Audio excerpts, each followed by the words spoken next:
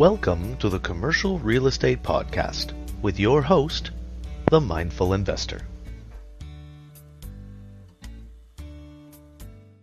Welcome to a new episode of the Commercial Real Estate Podcast with your host, the Mindful Investor. Today, we will be discussing another metric, the cap rate. The cap rate is the rate of return of an investment property based on the net operating income that the property is expected to generate. Say you buy a property for $1 million at a 10% cap rate. This means that your net operating income will be $100,000 every year if you have no debt on it.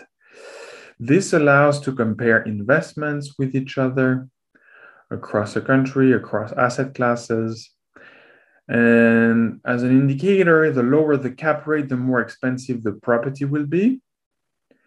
And a last remark I will make, you make money in the differential between the cap rate and the interest rate on the debt.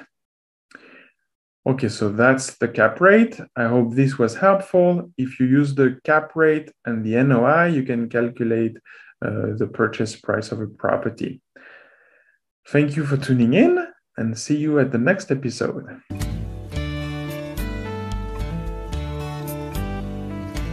This has been the Commercial Real Estate Podcast with your host, the Mindful Investor.